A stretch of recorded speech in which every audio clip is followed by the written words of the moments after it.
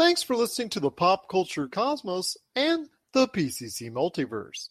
Check out more great podcasts today on one of these awesome affiliate networks. You're listening to a Weeby Geeks Network podcast. You're listening to the ESO Network, your station for all things geek. The Tangibound Network. Check it out. TangiboundNetwork.com. Listen to this show, the latest episode, every time. A proud member of the Gonna Geek Network.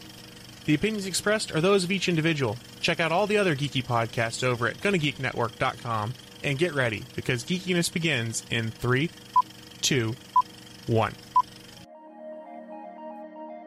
Welcome to the Pop Culture Cosmos. All right, now we're back with the program. It's Gerald Glassford coming right back at you here at the Pop Culture Cosmos. I'm here along with my good friend.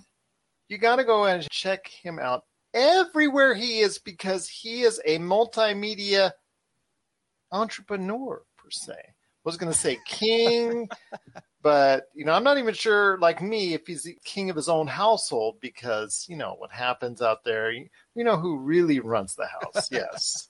It's the missus for him, and it's the missus for me. So that's all we'll say right there. But he is the mastermind behind Smoking Hot Confessions.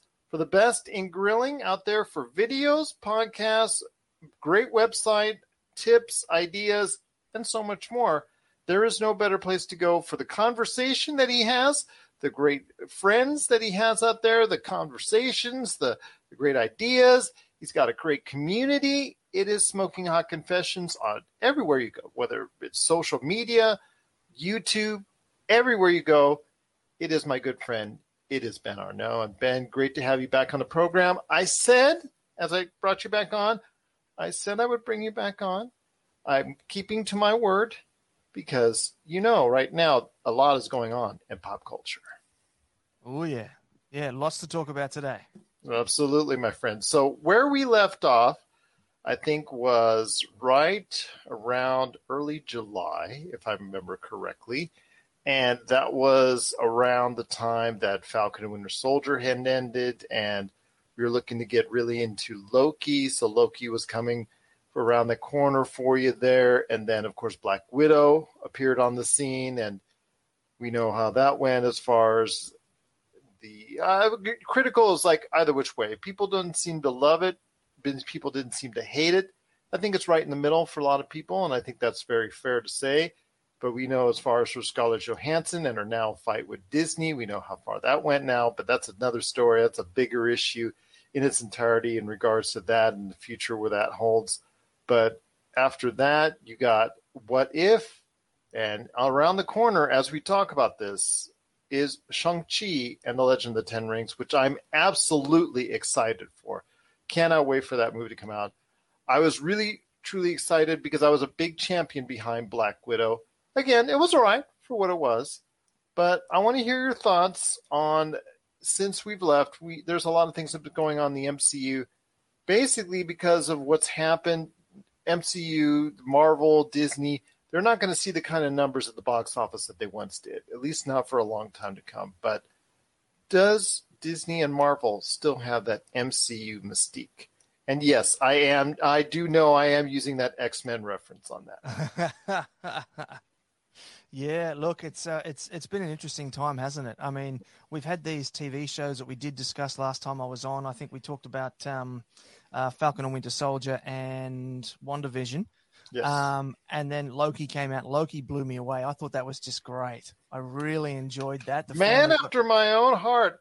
Started slow, but that last episode, my daughter and I, my Marvel fan daughter, and I just going back and forth on it. She couldn't stand it. She basically, the synopsis is, if you're under 30, you really didn't like it. If you're over 30, you absolutely loved it. And I absolutely loved that last episode of Loki. That's the kind of beat from what I'm hearing and seeing on social media.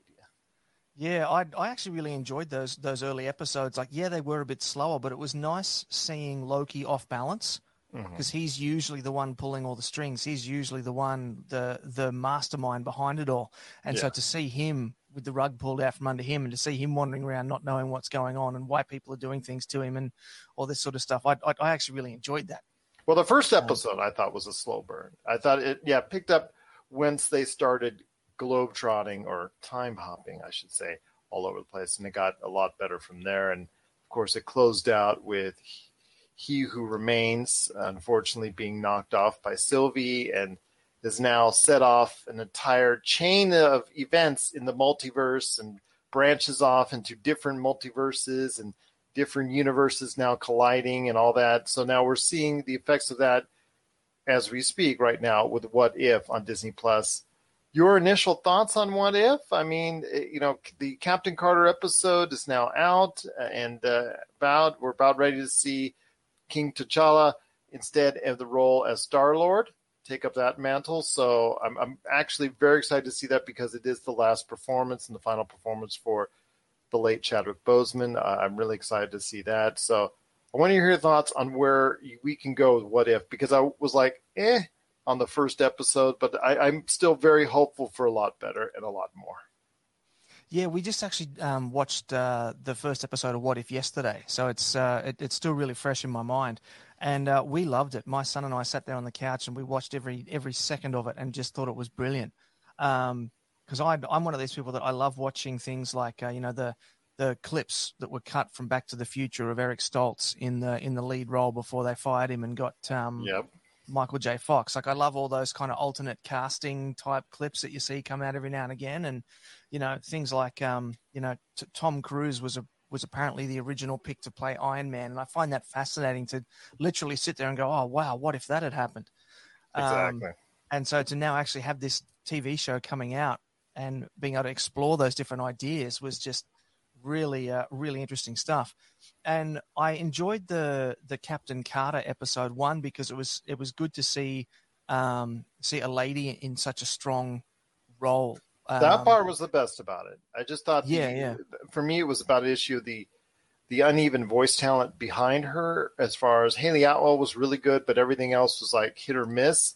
And then the fact is, if you blinked and you miss it, you don't know exactly how the Tesseract, gets in the hands of Hydra. You literally, if you blink, you miss it. They found it in a tomb or something, didn't they?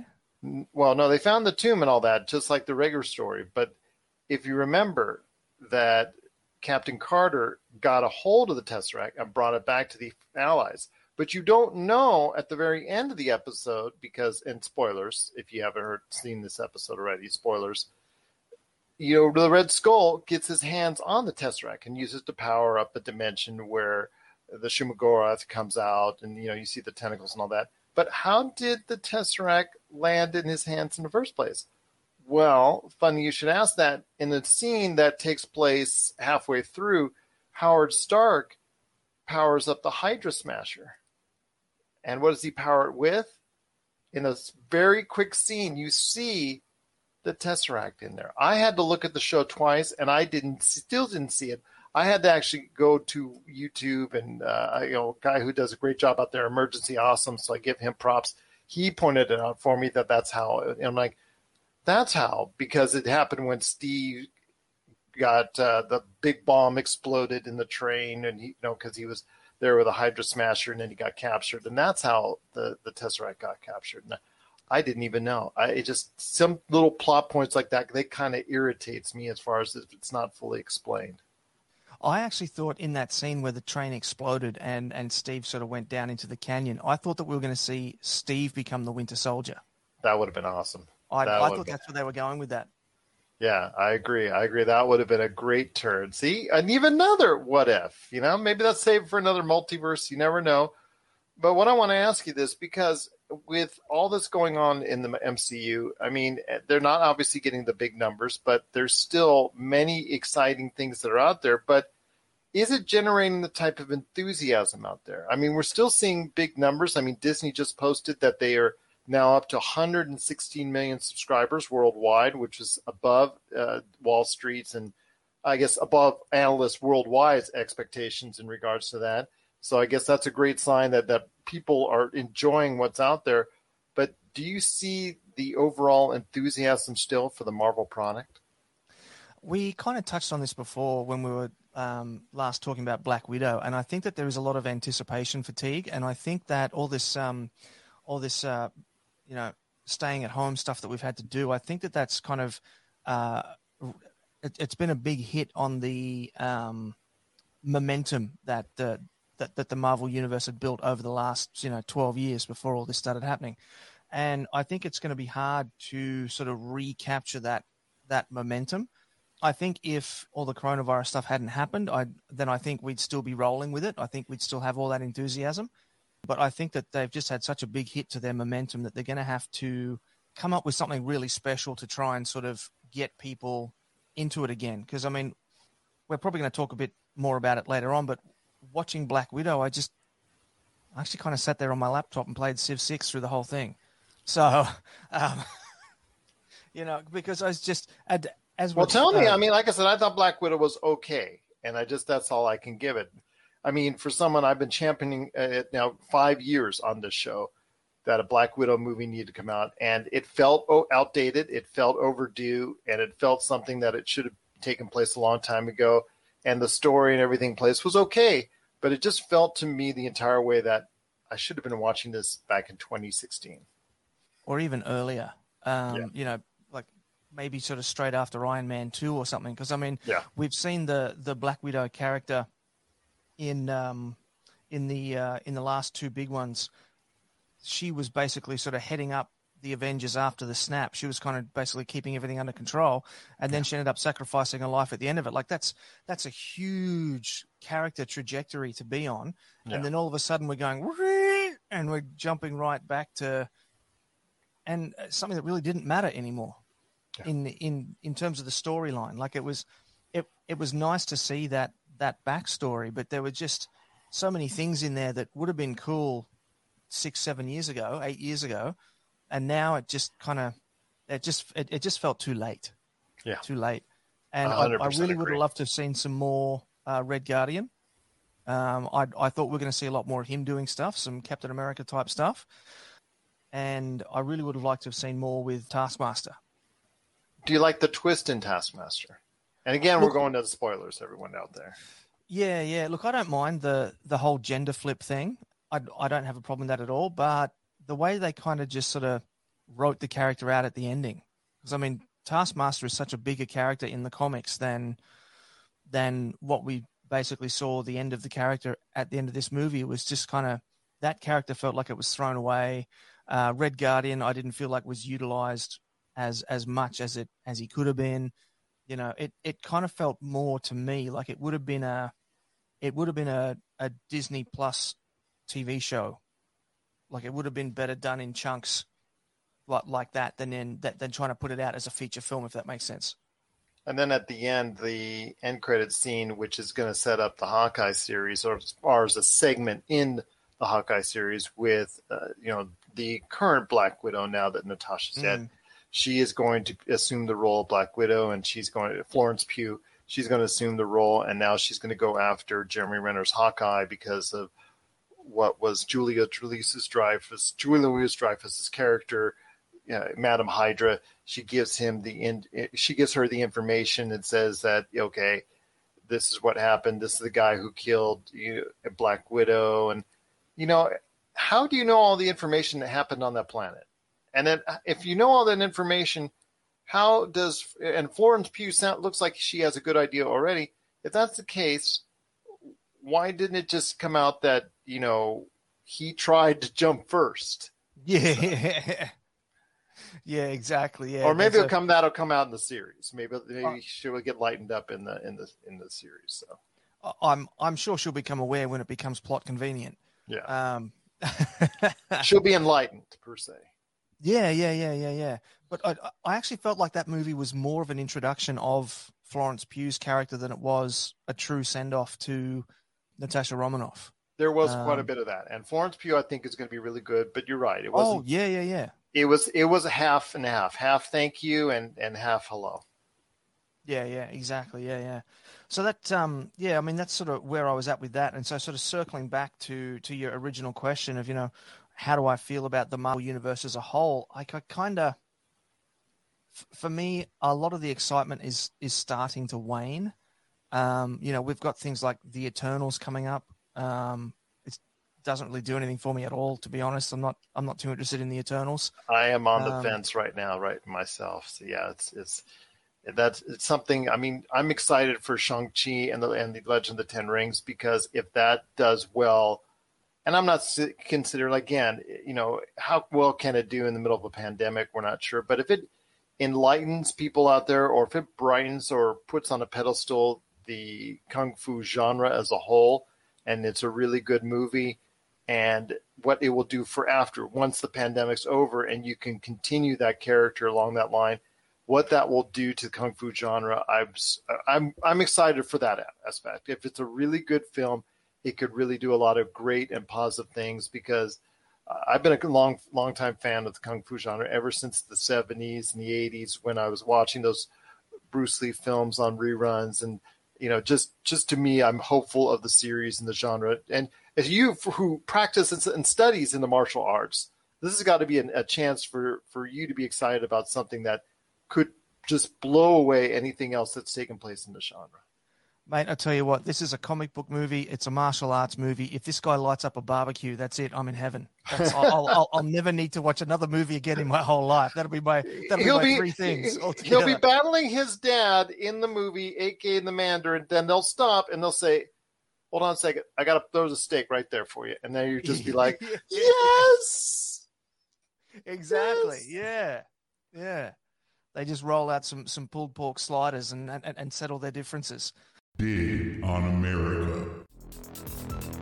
Hey guys, this is Jason Dutch with Dig on America podcast, and I'm here with Big Hops. And I'm also here with Mikey Famine. Dig on America here, we explore how American history, policies, and sometimes even our pop culture created the social and political issues facing Americans today. You can check out our website, digonamerica.com. We're on every single audio podcast app there is out there, Pandora, Spotify, etc. Subscribe on YouTube. You can check us out on Twitch, twitch.tv/DOA podcast. Hopefully you'll listen to the show, guys.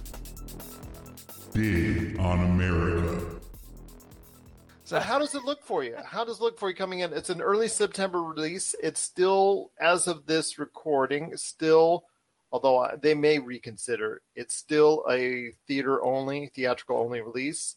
I did just read that this morning, yeah. Yeah, so your thoughts on it? I mean, I'm just so excited. I think Awkwafina is a terrific actress. I think, Simu Liu is someone that could be a superstar in the making.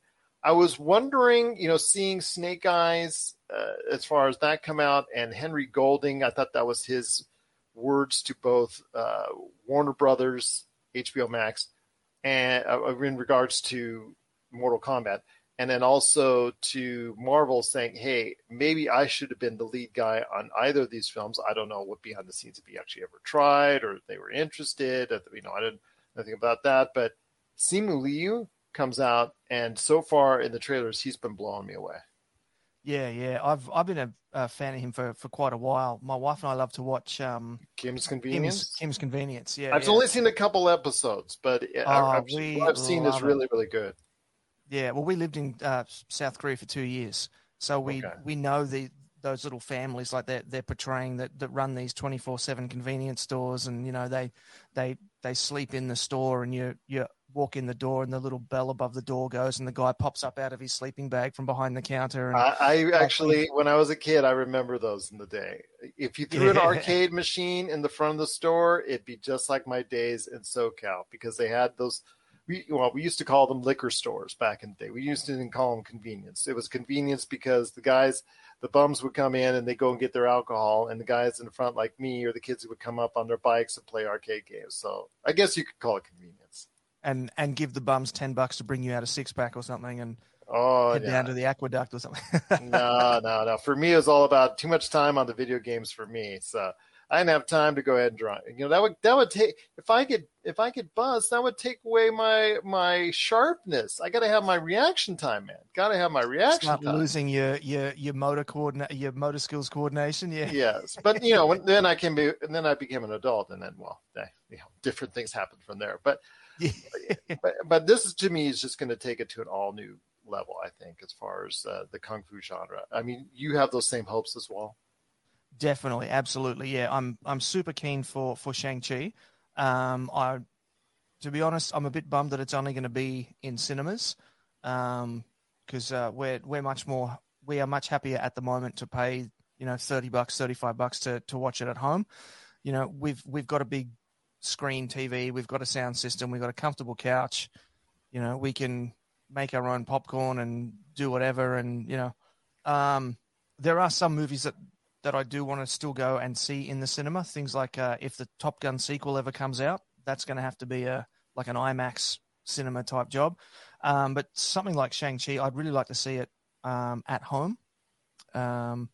But aside from that, the trailers just look excellent. Although we have seen excellent trailers and then rubbish films before. Yeah. The first Suicide Squad, I'm looking at you. I'm going to bring up something on that in a second. Well, that's cool. Yeah, well, that's what I want to ask you, because the Marvel Mystique, again, right now, due to COVID or due to, like you said, anticipation, anguish, and things of that nature, has caused maybe the excitement and the fervor you have overall for the MCU not as high as it once was. Is this a time where DC can bridge that gap? Because DC has been all over the place. I mean, The Joker was a huge success for them financially just before the pandemic hit, and with the largest grossing R-rated movie of all time. But it's in a different plane because it deals with a different Joker. And then you're dealing with different Batmans. Batmans are all over the place. The young Batman, you got Batfleck, and then you've got Batman Keaton, dealing with Flashpoint and all that. So you're going to totally confuse the average consumer out there. You could do any type of thing you want in Flashpoint. You're still going to confuse the average consumer that's not up to date on the DC universe.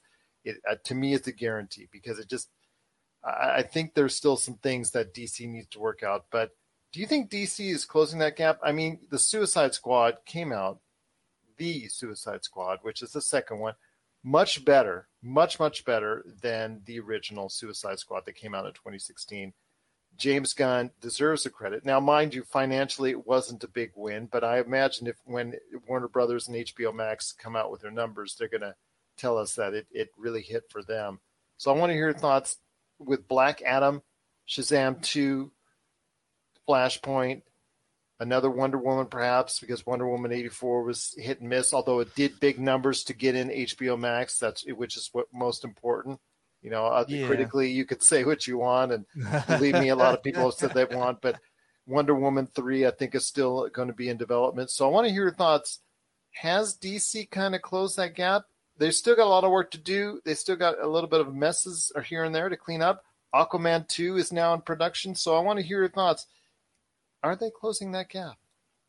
I don't know if they're closing the gap, but this is definitely an opportunity. They've got this moment now that the MCU momentum has been sort of broken, and so they've got an opportunity to definitely catch up. And I think in the Flashpoint film, I think there's going to have to be a reasonable amount of exposition to explain to, as you said, the casual viewer who's not going to be aware of Flashpoint and the significance of Flashpoint. And I mean, even if you've watched the CW show, I mean, the CW did Flashpoint season 2 or 3 like ages ago. Yeah. And so, I mean, they're going to have to sort of flesh that out a bit, but they really do have the opportunity to seize this kind of this lag in momentum with the MCU and catch up. Now, you mentioned the Suicide Squad. I have seen that. I had to watch it via Magic because there's no way currently to see it here in Australia. So I had to, and we watched that the other day as well. And I thought that was just brilliant. I thought it was really good. It was very obviously a James Gunn film. Yeah. Very stylistic.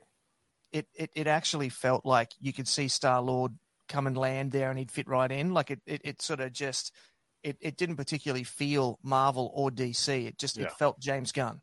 And so, yeah, I'm really interested to see where they can go with that. I've been reading online that DC is basically prepared to just give him an open slate now and just say, look, if you want to come and work with us, we want to work with you, and let's do this, But yeah, I thought that the Suicide Squad was so much better than the first one. Harley Quinn was still the standout for me, and I think if they do the Flashpoint, it lets them do things like they can bring back Rick Flag if they want to, that they can keep characters that have worked for them, and they can get rid of other characters that haven't worked for them. You've seen that's the case with James Gunn. He's willing to kill off anybody at any point in time in the Suicide Squad. Existing characters from the previous film, they're not safe. That's for sure. Yeah, when I saw that Captain Boomerang was back, I was like, oh, okay, that's interesting, because he copped a lot of flack after the first film. Yeah, and he didn't last very long. No, he didn't. But yeah, and everybody else in there, I mean, there was in the first 5 minutes, first 10 minutes, you already had several characters which were portrayed as saying, they were going to be there for a little while. But James Gunn said, don't hold on to any of these characters because any of them can be offed at any point in time. I really liked Idris Elba. He did, I think, an outstanding job.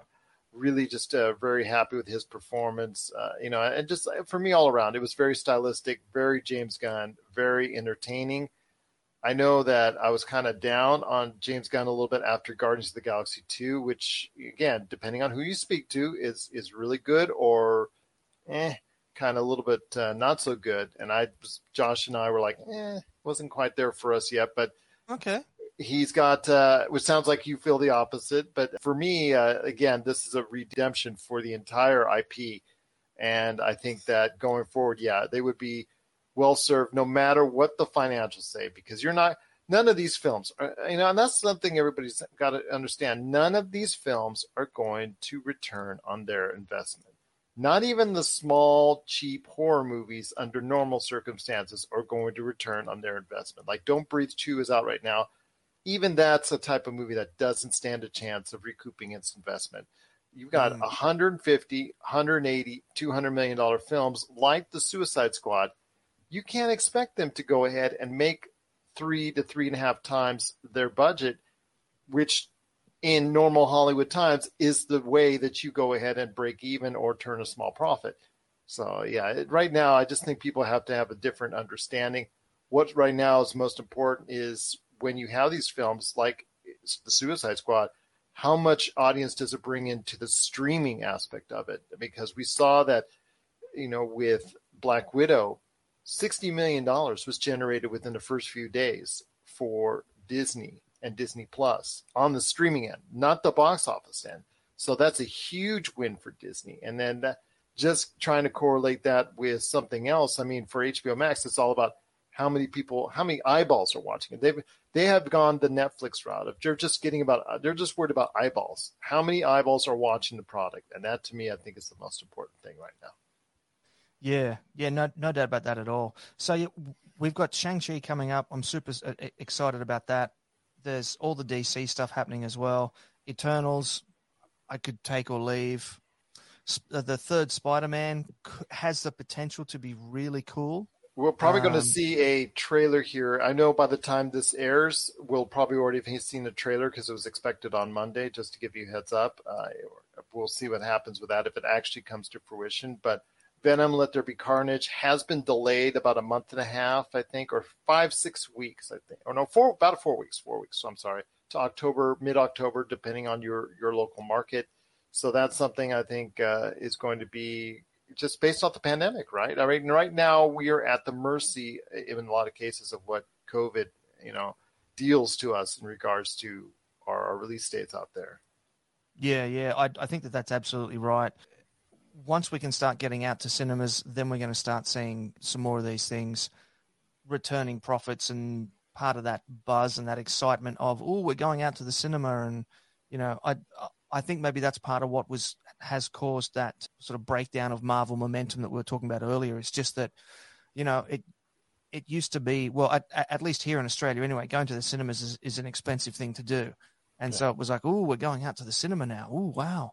And now we're sitting on the couch in our pajamas. And, and so I think that could well be tied into it as well. You've heard others. but nothing could prepare you for the shameful stupidity that is the Jock and Nerd Podcast. Witness the hubris as they claim to be the world's authority on comic book movies. Who said that? Never said that. We've never said that. Who cares? A jock said that. Comic book, TV, movie reviews, news, and whatever they choose. Available on Apple Podcasts, Spotify, and wherever you find your favorite podcasts. The Jock and Nerd Podcast. Seriously, people really listen to this. Jock and Nerd. You see with James Gunn, the success that he's has with the Suicide Squad. The Suicide Squad is not going to even come near financially what it should have, but it's done so well critically and on HBO Max. I'm assuming that he's going to get a future with there, like you were talking about earlier. But yeah, just so many things to talk about, just so many things to see. I mean, when it comes to pop culture, I know we've got the Mandalorian coming around the beginning of next year, and the Boba Fett series that's coming out right at the end of the year. I know we're looking forward to that, but it's still a good time to be a fan of pop culture, my friend, isn't it? Oh, definitely. Absolutely. Yeah. I think it's interesting what you were mentioning before about how Shang-Chi is going to be cinema release only. Now, do you think that decision's been made in response to the contract disputes with Scarlett Johansson? Do you think maybe Simu Liu's got a similar contract, and so they're making sure they stick to cinema only release to That's avoid a good that question. drama, or? Well, that's a good question, but you know what's interesting is what I read the other day from the trade papers like Variety and Deadline, and that The Rock was renegotiated on just before the release of Jungle Cruise, because that was my question. Why hasn't Emma Stone, who was contemplating a lawsuit because of Cruella, why hasn't she filed? And then I was thinking, okay, why hasn't Emily Blunt or The Rock, whoever was the individual or individuals that were getting points on the film, how come they haven't thought about doing the same? And then I read that they actually renegotiated his contract, and they're doing all the same with the HBO Max individuals and stars there. So they're all getting rework contracts.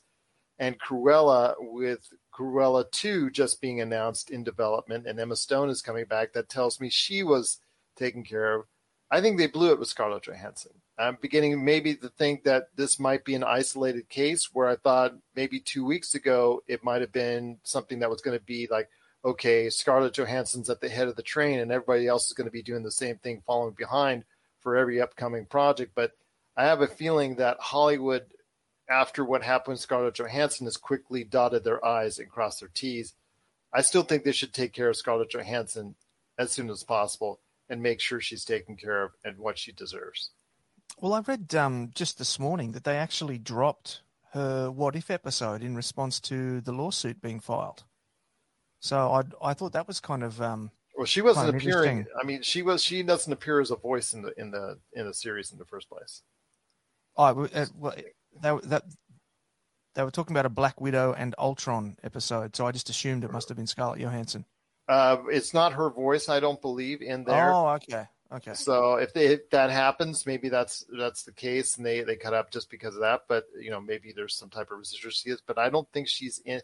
Like her character is going to appear here in a not too distant future in an episode that includes the Randy Donut scene from, I think, Iron Man 2, where Iron Man is sitting on top, and that's not even Robert Downey Jr. because there's individuals there. They got about 85, maybe 90% of the individuals back for the Marvel Cinematic Universe, but I believe there are individuals such as, for instance, Red Skull. Red Skull was voiced by the actor, from The Walking Dead, who played the same character in Avengers Endgame.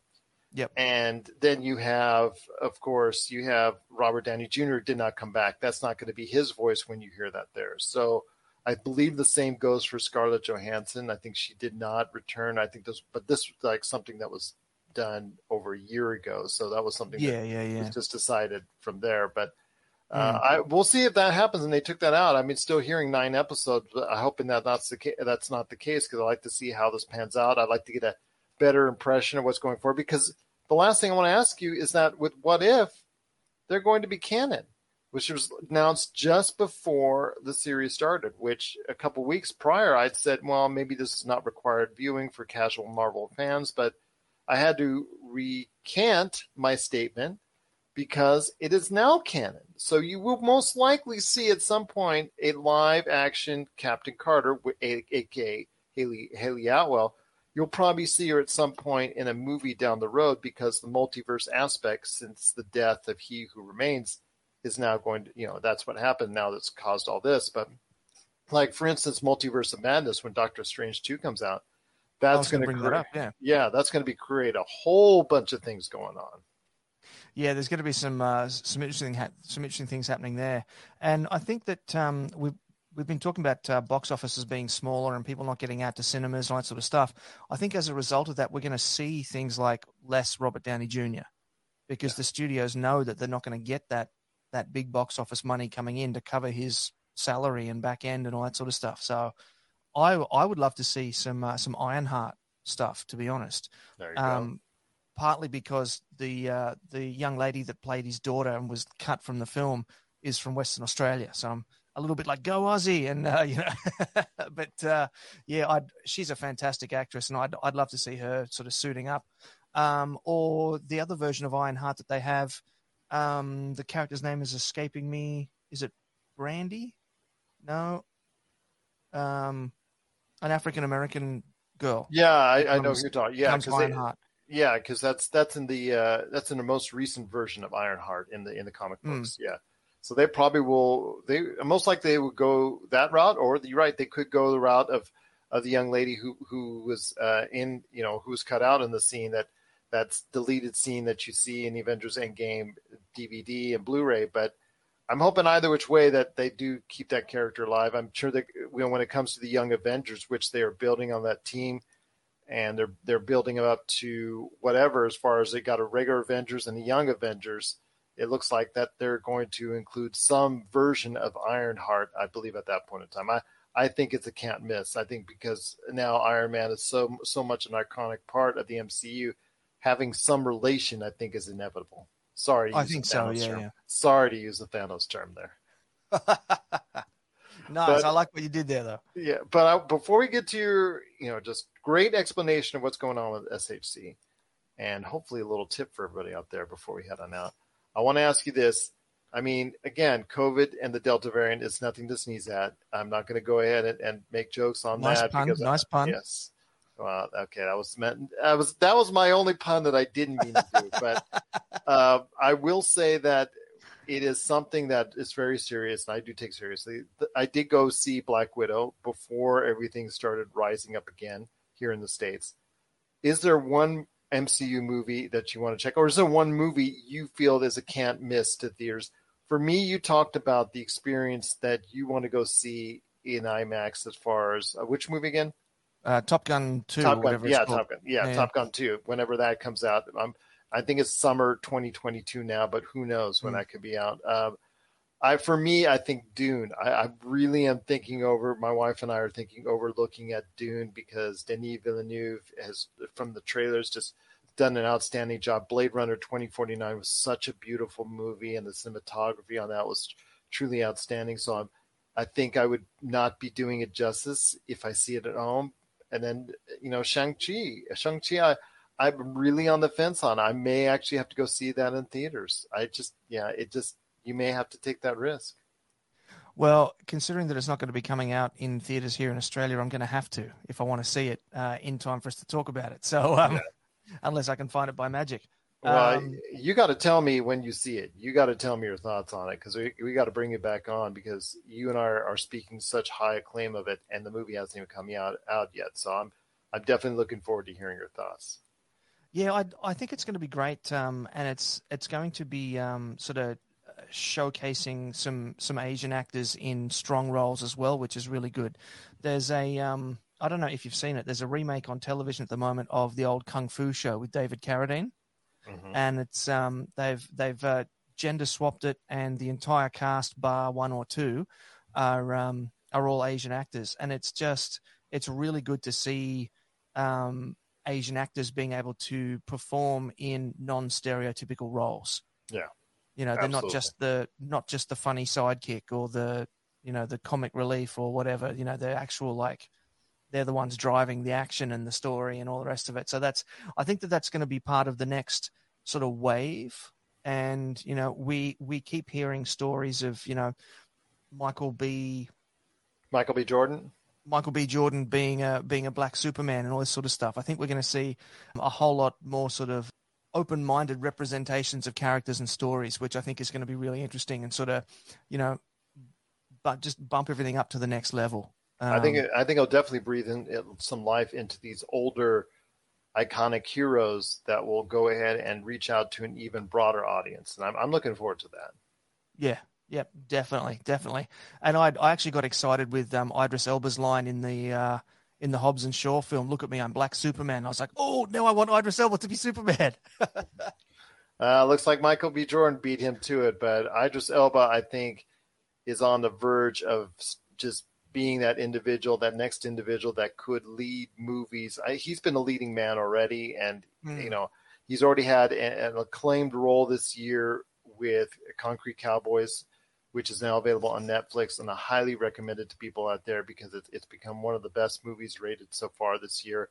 And I think that with this turn in the Suicide Squad, it's going to take him into another level entirely, where he can be the guy that you know people want to go ahead and see. And I'm looking forward to that, and we'll see what happens. But I do like the fact that the movie industry, the pop culture universe, is now going to become more diverse, more broad, and we're going to be able to see more sides of view from more points of view from different sides everywhere, and that we'll be able to go ahead and be a little bit more open-minded and be a little bit more enjoyable as far as for everybody out there, because I think that great storytelling, no matter who it's from and no matter who it's about, can really win the day in Hollywood and also for the movies and TV out there. So looking forward to that, my friend. Looking forward to it indeed. But before we head on out, my friend, this is Mr. Plug time. Mr. Plug time right here for you. So before we head on out, you know, we got to go ahead and obviously if there's any tips,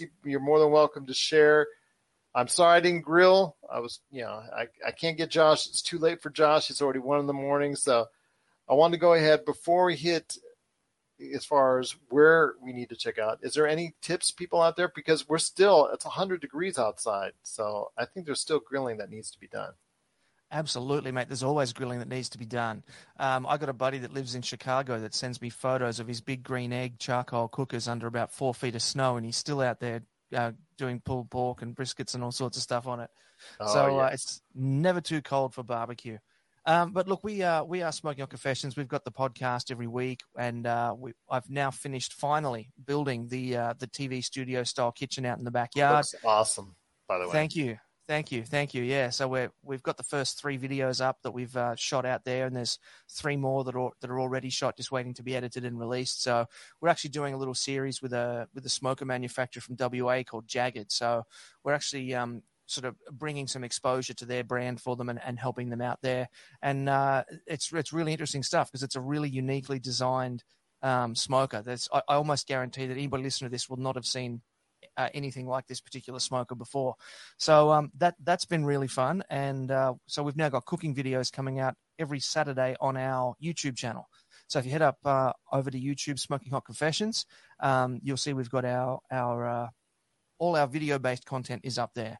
So all the podcast videos go up there, all the cooking videos go up there. We've got the tips videos going up there. We did a barbecue game show last year. We're looking at bringing it back again this year. So the original 10 episodes of that are up. They're a bit rough video-wise. I was just learning how to use video at that point in time. So certainly not what you're looking at here today, but they're up there as well. They're a good bit of fun. Look, I'm really enjoying some of the lighter meats at the moment, chicken, seafood, that sort of thing. And I've really been enjoying some crispy skinned salmon, which is, so good. So just had salmon tonight. So tell me a little bit more. Tell me more. I'm a big fish fan right now. So. Yeah. Well, I quite like the salmon portions. I don't buy like a whole side of salmon. There's only 3 of us here in the house, so we don't, we're not going to sit down and eat salmon for 4 or 5 days because it's not going to keep like a steak or a brisket. You're not going to just throw it in the fridge and carve off it for the next week when you feel like it. Yeah. But no, it's I really love it to get that skin nice and crispy across the bottom. I'll actually almost do like a little bit like a reverse sear. I'll sort of put the salmon off to one side and just let it rise in temperature slowly, and then I'll take it off and I'll tent it in foil, and I'll put the grill over the charcoal side so that gets screaming hot. And rather than the actual, because I use a product called Grill Grates, which is how you get those beautiful lines on the steaks. Mm-hmm. But you can actually turn them upside down, and they act almost like a griddle. And so I'll turn them over above the charcoal, and then when that's screaming hot, put the salmon on that. After I've oiled that down, put the salmon on that to really get that crispy skin on the underside, and it is just divine, With my wife will actually. Do you season it at all? I was just about to say, like a light mustard and some fresh dill, just sort of like baste it with that while it's slow cooking on the indirect side stage of the cook. That is just mint. And I've actually built a little series of vegetable gardens out in the side yard here, and I've got a dill plant that's as tall as I am. And so I love to just go out and just grab a fresh little bit of dill and chop that up and sprinkle that across the top. And the fresh herbs just make all the difference. Oh my goodness. You're doing it to me again. How dare you? I tell you. Does this to me every time. Now I leave hungry, and I'll tell you what, now I gotta go. It's 11:47 at night here, and oh my gosh, it's not. Well, this is Vegas. Everything's open 24/7. But I was anyway, about to say you're in Las Vegas. There's got to be 24-hour salmon there somewhere. It's not quite what it once was, but yes, you can still find something to eat here in Vegas. Yeah, you're good. I'm good. If you need your video game fix, be sure to check out Retro City Games. Located in Town Square on Las Vegas Boulevard or in Henderson, Nevada, Retro City Games has the cure for all your video game vices. Retro games and games for current consoles, Nintendo, Sega, PlayStation, Xbox, and more. Retro City Games has all the staples from any library and some highly collectible offerings too. So pick up a few games today at Retro City Games in Town Square on Las Vegas Boulevard or in Henderson, Nevada. Retro City Games is your video game metropolis. But you've got to go ahead and tell, again, people where they need to go. I mean, Smoking Hot Confessions, the whole entire empire, as I try to go ahead and kid you on. There's so much to do, so much to see, and so many interactions and great conversations that you have. I mean, the way you treat the community out there on Facebook alone is a great reason why people need to get into Smoking Hot Confessions. Yeah, well, I'm glad that you brought up the Facebook group. That's probably a great place to start. Head on over to Facebook and look at the Smoking Hot Confessions barbecue community. We've got just over 4,000 members in there now, and there's almost 3,500 actively engaged members in there, which for a Facebook group to have that higher engagement rate is pretty impressive. And it's just one of the nicest little corners of the internet. We all the guff is left at the door. There's not a lot of the politicizing and rabble rousing that you see in a lot of other online forums. We don't have any of that in there. We just hang out. It's family friendly. It's family based, and we just have a good time. So start there. There is, of course, the Smoking Hot Confessions channel across all the different social media. So Instagram, Facebook, and YouTube. YouTube is where we're premiering all our cooking videos now. So we're in a growth phase with the YouTube channel at the moment. So if anyone would like to go over there and give us a subscribe, we'd really, really love that. We're actually debuting all our cooking videos a month before we're releasing them anywhere else. So they're debuting over on YouTube first. And so head on over there, check them out. And also SmokingHotConfessions.com is where we do all our write-ups. So all our product reviews, all our recipes, all of the podcast episodes, they also go up on the website there.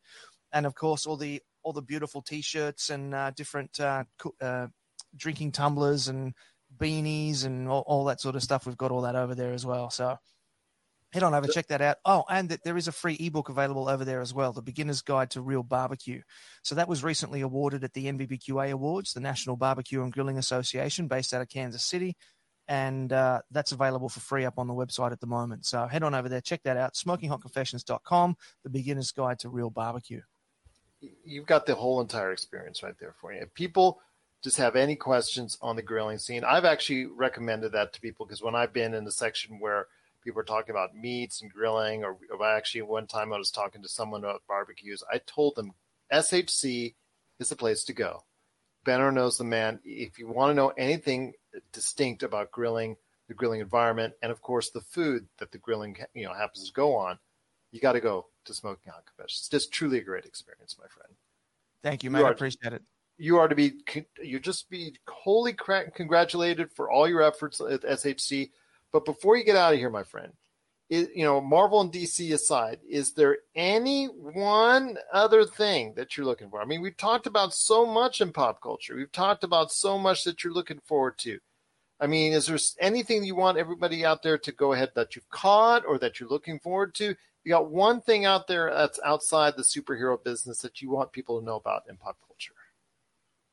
Outside the superhero business. Because we always talk it always goes to superheroes between us. Yeah. But I know you're a big fan of a whole bunch of stuff. Is there anything you caught recently? I know Rick and Morty's almost already finishing up. I know that a lot of people are liking that. I mean, I know there's a lot of stuff out there. Star Trek Lower Decks just took off. I know a lot of people liking that. I saw the first episode, thought it was great as usual. But, is there stuff out there that you are looking at or have looked at recently that you think you need to go ahead and give a shout out to? Look, I managed to catch the first 15 minutes of A Quiet Place 2 before something came up and I had to turn it off and go and take care of that. But I'm definitely looking forward to getting back to that. The first 15 minutes looked pretty good on that. Does Masters of the Universe count as superheroes? Absolutely. That actually was... All right, so we can't talk about them then. We actually had quite a bit of a conversation on that. In fact, I don't know, a couple weeks ago, I devoted an entire episode to the conflicting sides between the sides of the universe that are for and against the changes that Kevin Smith made. So I'd love to hear your thoughts on this. I thought it was very positive. I was going in there thinking, because I've actually seen all the episodes when I was a teenager, and I thought, all right, it's very cheesy, very campy, but, it's got its charm and whatnot. I love Skeletor, but, to me, it wasn't the most well-made thing in the world. And then I saw, going into it, I just didn't think a whole lot of it. And then I watched it, and I'm like, this is a really good way to showcase it and present it to a 2021 audience. I want to hear your thoughts. Are you for and against? Because, believe me, I bet if you check out the show, everyone out there, I did a couple weeks ago, devoted to Masters of the Universe, there is a definitive rift between those who wanted to keep it the way it was in the 80s and those who like the updated version that's now. So tell me your thoughts on this. Man, I'm glad I brought it up because, this is something that's been a hot button for He-Man fans, to say the least. Look, I think that there was enough sort of throwbacks to the original series to keep most people happy. But there were a lot of things in the old series that you just sort of can't do in 2021. I mean, they just don't work. I remember a couple of years ago, I was feeling really nostalgic and I went back and I watched a bunch of Knight Rider episodes that I really used to love. And I remember just watching that, just going, wow, this is terrible. Like, this is rubbish. But my memory of it is just so amazing. So I think that there's always going to be things that you got to update for modern times, for a modern audience. And at the end of the day, if that cartoon is able to introduce a new generation of kids to it so that those stories can continue and the Masters of the Universe line continues, mate, I'm all for it. To be honest, I probably do need to go back and read it again. Watch it again, because I didn't actually realize that He-Man had died at the end of the first episode. It wasn't until about episode 3 I'm like, where's He-Man? Why isn't this supposed to be the He-Man show? And then I think about episode 5, they one team went to heaven and the other team went to hell, and they went to, and there's He-Man. I went, oh, he died. So I probably need to go back and watch it again just to clarify a couple of things, like which characters lived. Well, with him, it was He-Man and Skeletor. They fought, and then they at the end of the episode, you're believing that He-Man and Skeletor, but in this type of age, no one actually dies, if they don't want to. And of course, they're the title characters. The only thing was that the first episode really, with that same type of opening that you saw in the 80s, kind of led you to believe that it was going to be a He-Man based show, at least the first 5 episodes. And I'm glad it wasn't, because for me, I don't think that's a great term, because I never was really in love with the He-Man character. Anyways, again, I was more Skeletor myself because I thought he was so charismatic. But to me, he just carried it, because He-Man's the straight guy. He-Man is that guy, okay, make sure you're doing the right thing at the end of the episode. Make sure you're walking across the street, looking both ways. You got the PSA at every end. I'm just glad the fact I just thought that it was kind of misleading in the beginning because they led you to believe that was a He-Man episode. Then by the end of that first episode, he and Skeletor get killed, but they come back as all good things. And then, there's another 5 episodes, and you can make sure that you give He-Man plenty of the spotlight from there. That to me is just, I think, what's going on with that. I mean, you got to go check that part out, I guess, on episode 1, but I mean, for the most part, after that, were you pleasantly surprised in the direction it went? Yeah, I was. I really liked seeing Evil Lynn portrayed in a much stronger, more proactive way. Yeah, just the fact that she spent so much time on screen and she carried much of these episodes, her and Teela, I thought was really a nice turn. Yeah, well, I mean, my memory of Evil Lynn from the cartoon was that she was always kind of this sort of scantily clad, but overall kind of almost weak side character. That was she Skeletor's girlfriend or was she not? And but she actually had sort of depth and sort of gumption in this new one. I actually really believed that particular version of that character that Kevin Smith created, I actually believed that she could be journeying across the planet looking for these things to try and save the world. And yeah. And the same with Teela. Teela in the original series was only ever as strong as the plot needed for that particular episode. So, to see her portrayed in such a strong way was interesting. I thought the haircut was an interesting choice. I don't know that I would have gone with that haircut, but I definitely liked seeing the character portrayed in a much stronger way. Did your son watch it with you? Mm-hmm. What was his impressions? Because obviously he wasn't around for the 80s show. I mean, and to have him watch that and then this back to back probably wouldn't be the best idea because it's like, night and day. But what were his impressions? He didn't mind it, but I don't think he didn't really sort of understand all the mythology behind it. Yeah. They're like, oh, He-Man, who's He-Man? Oh, he's the good guy. Okay. Who's the bad guy? Oh, Skeletor. Oh, okay. And he just wants to rule the world. Oh, all right. Okay. But I mean, he's 9, so he's into like Undertale and Sans and Ultra Sans, and he can tell you all 27 different versions of the Sans character, but that makes me want to rip my eyeballs out. And so I'd imagine that this is much the same for him. I don't think he had the connection to it that I did. But my friend, it's just been awesome talking to you. Once again, it's Ben Arnault. Just type in these words: smoking hot confessions, and everything lights up right there, whether you Bing it, whether you Google it, whether you do it on social media. Just go ahead, make sure you follow him. Like he said, the best place to start is on Facebook. Be part of that community. Get to know everybody that's going on there, family friendly. Then you can go to the website. You can read up on all the things that are going on there. Check out the podcast for its great interviews. Check out the videos on YouTube and become a subscriber. The experience is there for you. And if you want to know more about the grilling world, there's no better place to go than Smoking Hot Confessions. Thank you very much, mate. That's got to be like a commercial there for you. Well, if you ever need a free read, let me know. There you go. Yeah, mate. I just want to say thanks very much for having me on board again. I love coming on your show and talking about all things pop culture, and it's a really good show that you do. And I know you're getting massive coverage now of your episode. So well done. You've worked really hard because we've been chatting online together for 4 or 5 years now, I think, and just to see the growth. Yes. Yeah. To see the growth in your show, and it's a reflection of the work that you put into it. So congratulations right back to you too as well, sir. Well, thank you. We're hitting 5 years as of this recording next week. So we will be 5 years probably by the time this airs. So I cannot thank you enough. I mean, you were one of our first major recurring guests that appeared on the show, and you've been stuck with me ever since. I don't know if that's good for you or bad for you, but I'm so thankful for you. I appreciate the kind words, and to see both of us grow from the time that we first met and we first communicated online to see where we are now. It's been rewarding, to say the least. In a Facebook group too, I think we actually met chatting online on different posts in a Facebook group.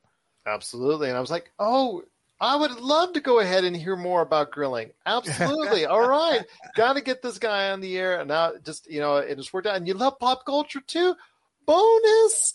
That was just so excited. And then again, still to this day, I want to make sure that, I cannot thank you enough for all your appearances and continued success to you. And I look forward to bringing you back. Once again, it's Ben Arnault, the mastermind behind Smoking Hot Confessions. Just type in Smoking Hot Confessions wherever you go, and the best in grilling comes up right there for you. Well, my friend, it's been great having you here. I wish you continued success, continued safety, and I wish for you the best and the family, and of course, lots of pop culture hunting right here at the Pop Culture Cosmos.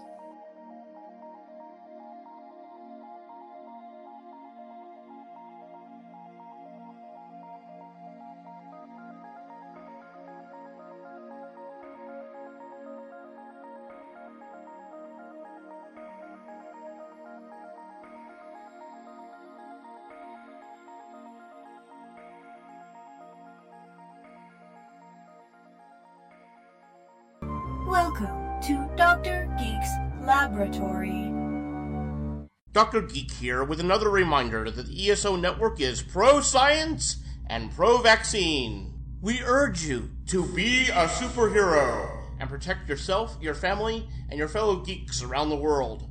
Don't be fooled by the forces of evil and their anti-science misinformation campaign. Consult the latest CDC guidelines, your doctor, and get the COVID vaccine today. The kid and I have flown from one side of the galaxy to the other. We've been listening to a lot of strange podcasts, but the Monster Sci-Fi Show stands above the rest. Isn't that right, Grogu? I still hate that name. The Monster Sci-Fi Show is part of the ESO Network. It's sci-fi from a certain point of view. You're listening to a Weeby Geeks Network podcast.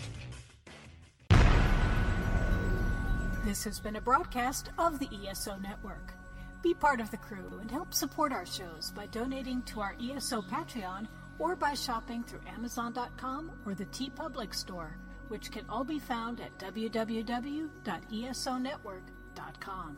The ESO Network, your station for all things geek. Tangent Bound Network. Let your voice be heard. TangentBoundNetwork.com. Thanks so much for downloading the Pop Culture Cosmos, and stay tuned as more great podcasts are on the way. Thanks again for listening to us here at the Pop Culture Cosmos.